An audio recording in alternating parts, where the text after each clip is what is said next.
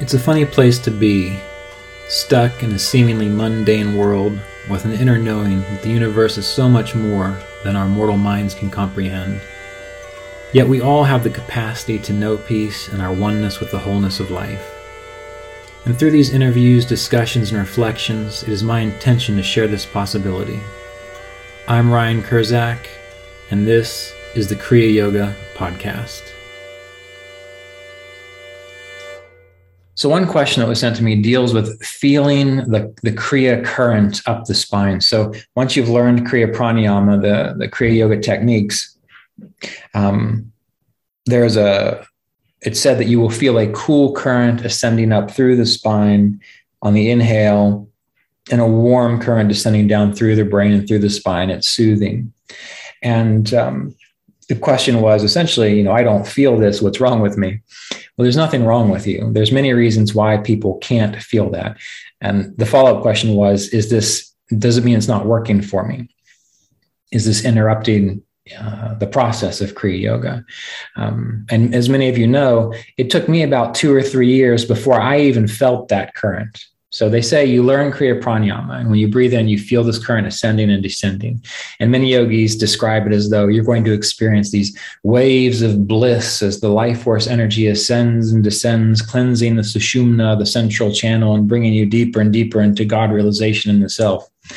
And what happens is many people learn the technique, and they're able to do it okay, but they don't feel that. And then they think something's wrong or it's not working. It is working as long as you are doing what you have been taught.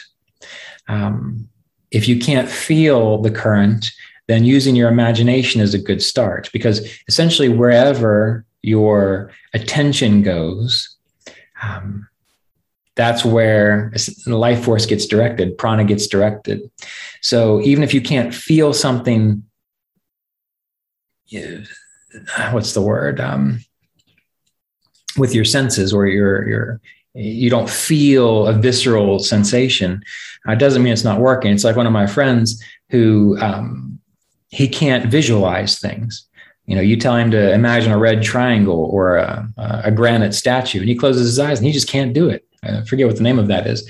But does that mean he can't remember things? Does that mean he can't act and think clearly? No, he can do all those things. He just doesn't have the sensitivity to see things in his mind's eye. And a few people in the world don't. But anyway, it took me about 2 years to begin to feel this. And I brought it up to Mr. Davis, and he said, just relax. He said, just keep doing what you're doing and really use your imagination to get into it. Imagine the current ascending up through the spine, descending down through the brain and the chakras, pouring down. And by doing that, in time, you will develop the sensitivity. Now, there are many reasons why people sometimes do and sometimes don't feel this current immediately or through time. And it comes down to the individual's independent sensitivities. Many people have absolutely no awareness of their bodies. They can't feel their bodies. You tell them to bring their attention to their back. I don't know what you mean by that. Other people, they feel everything. It's like every little sensation. They wonder, what was that? Oh, was that a movement of prana? Was there something going wrong with my body? It's like they're hyper aware of every bit of input that the nervous system gives. And what I found was helpful for me was, number one, developing greater body awareness. This is why practices like yoga that actually brings you into your body, hatha yoga, and qigong are extremely important, because they begin to develop the sensitivity to subtler energies. Like when you're doing qigong and there's an emphasis on feeling warmth within your hands, or holding your hands over certain parts of your body and focusing on the warmth that you feel between the palms and that area of the body. This is developing body awareness of subtler energies. And people who just disregard it, well, then of course they're never going to feel it. But if they give themselves permission to kind of go into it and, all right, well, I'm going to move in this way and see how the body feels. I'm going to pay attention to it. Maybe it's my mind. Maybe it's just my imagination. Well, who cares? Just go ahead and feel it, because the more you imagine it, the more you feel it, the more you will be able to feel it when there actually is an energy movement there. So practicing things that give greater body awareness, do that. Stretching the spine, getting massages, having body work, craniosacral therapy, anything that's going to get you more into your body, feeling the body, feeling that temple, well, then it's going to make it much easier for you to feel subtler sensations. The other thing, which is common, and this is one of the issues that body work, such as massage and craniosacral therapy and acupuncture and those types of things works out, is many people can't feel subtler things within their body because of trauma, because they are protecting themselves, because things have happened to them that they didn't want to feel, and the body remembers that. And so, of course, many people are disconnected from their bodies because maybe someone tickled them too much or abused them in a worse way or made them feel shame within their bodies. And of course, they don't want to feel the body, because the moment they feel the body, they're going to start feeling things like guilt, grief, nausea, uncomfortableness, tension. Why? Because that's where all theoretically the traumas are locked up and holding on and protecting you. They think they're protecting you. No one's thinking anything. There's no entities there. But the program is there as though it's protecting you.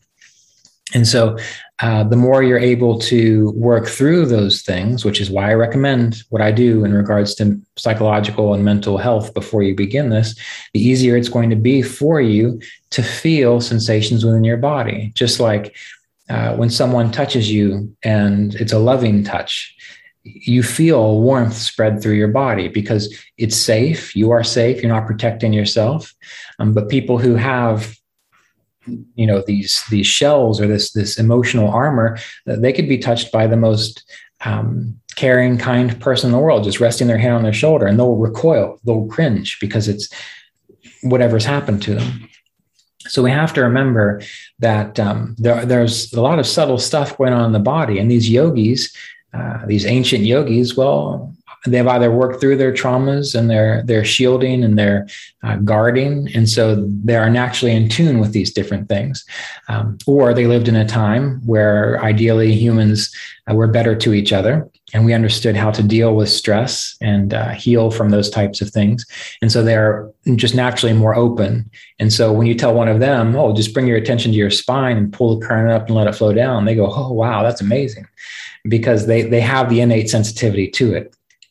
So there are some reasons why you may or may not be able to feel this current. And it has nothing to do with being a good person or a bad person or a better yogi than someone else, because there are plenty of people that are way too sensitive, and they start mistaking the simplest little thing as a movement of the Kundalini energy, which is freeing them into a state of enlightenment. But you observe their life, and there's no real demonstration of them living from a higher perspective. So keep this in mind. And this is why taking care of the body, this is why working with a professional, usually body-centered therapies, to help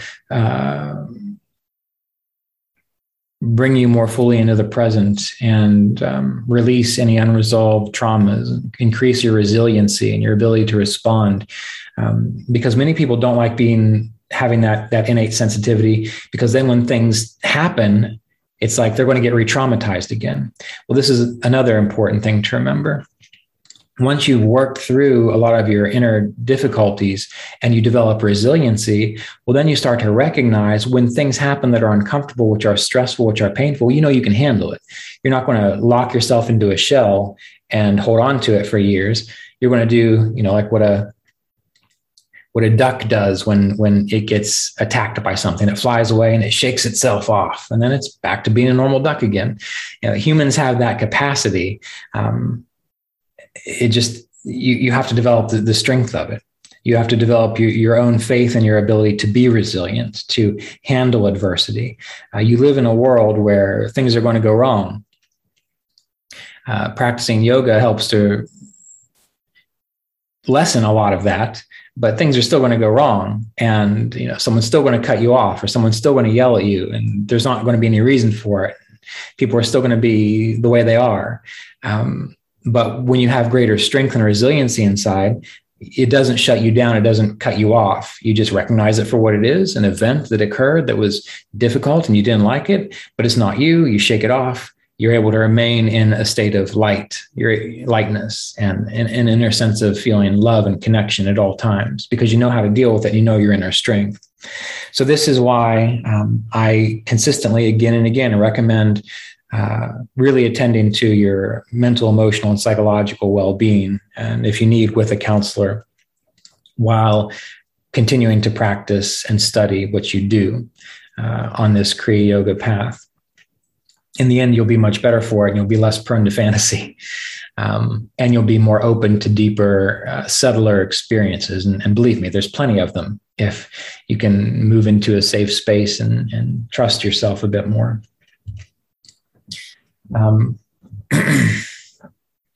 So along with that, whether you feel the current or not, it's okay. Use your imagination. Imagine what it would feel like. And by imagining what it would feel like, you are starting to open up the possibility of actually feeling it. And I've seen this happen practicing music. I use these examples a lot, practicing music. There'll be pieces that I'll be working on that are difficult. And I just can't get it. It's like my fingers I just can't get the coordination there. And what I'll do is I'll just stop and I'll take a deep breath in.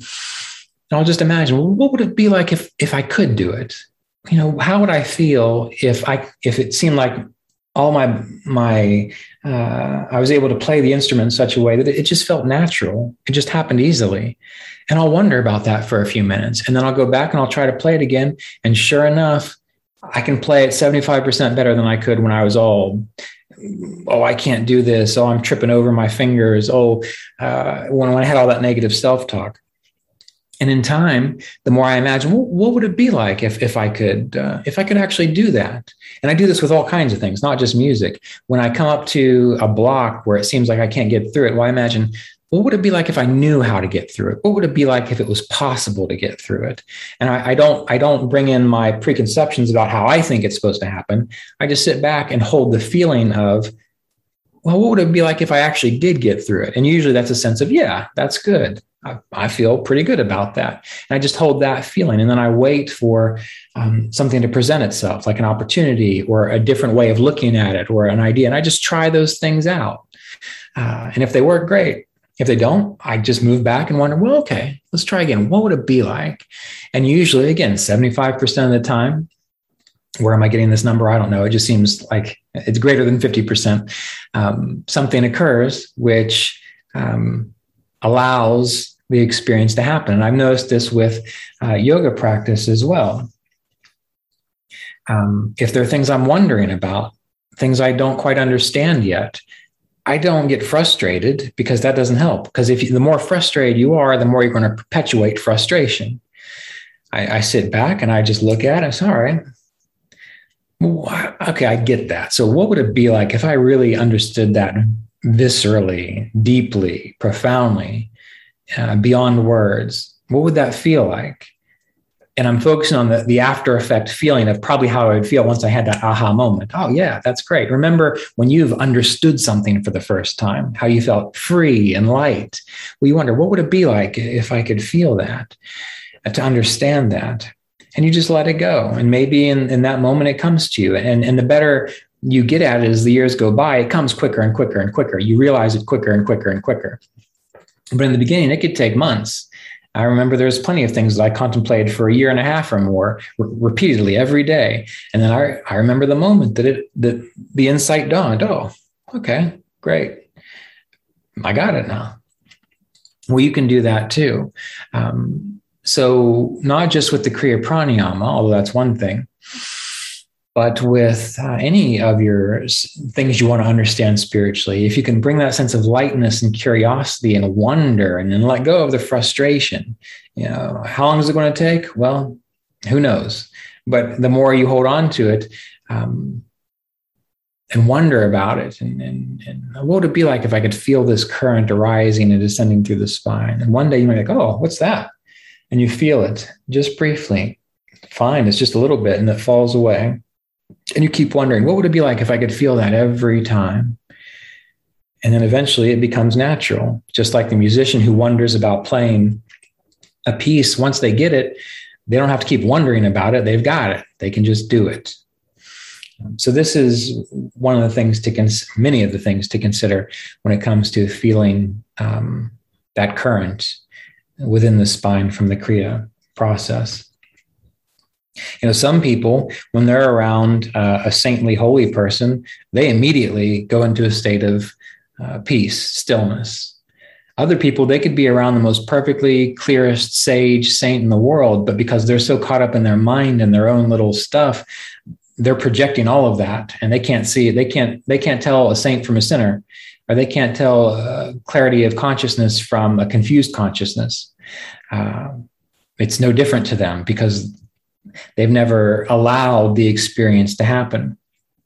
So even when it comes to understanding or being in the presence of people who are clear or calmer, there has to be kind of a wondering, a curiosity. What would it be like if I actually was able to perceive clarity and stillness here?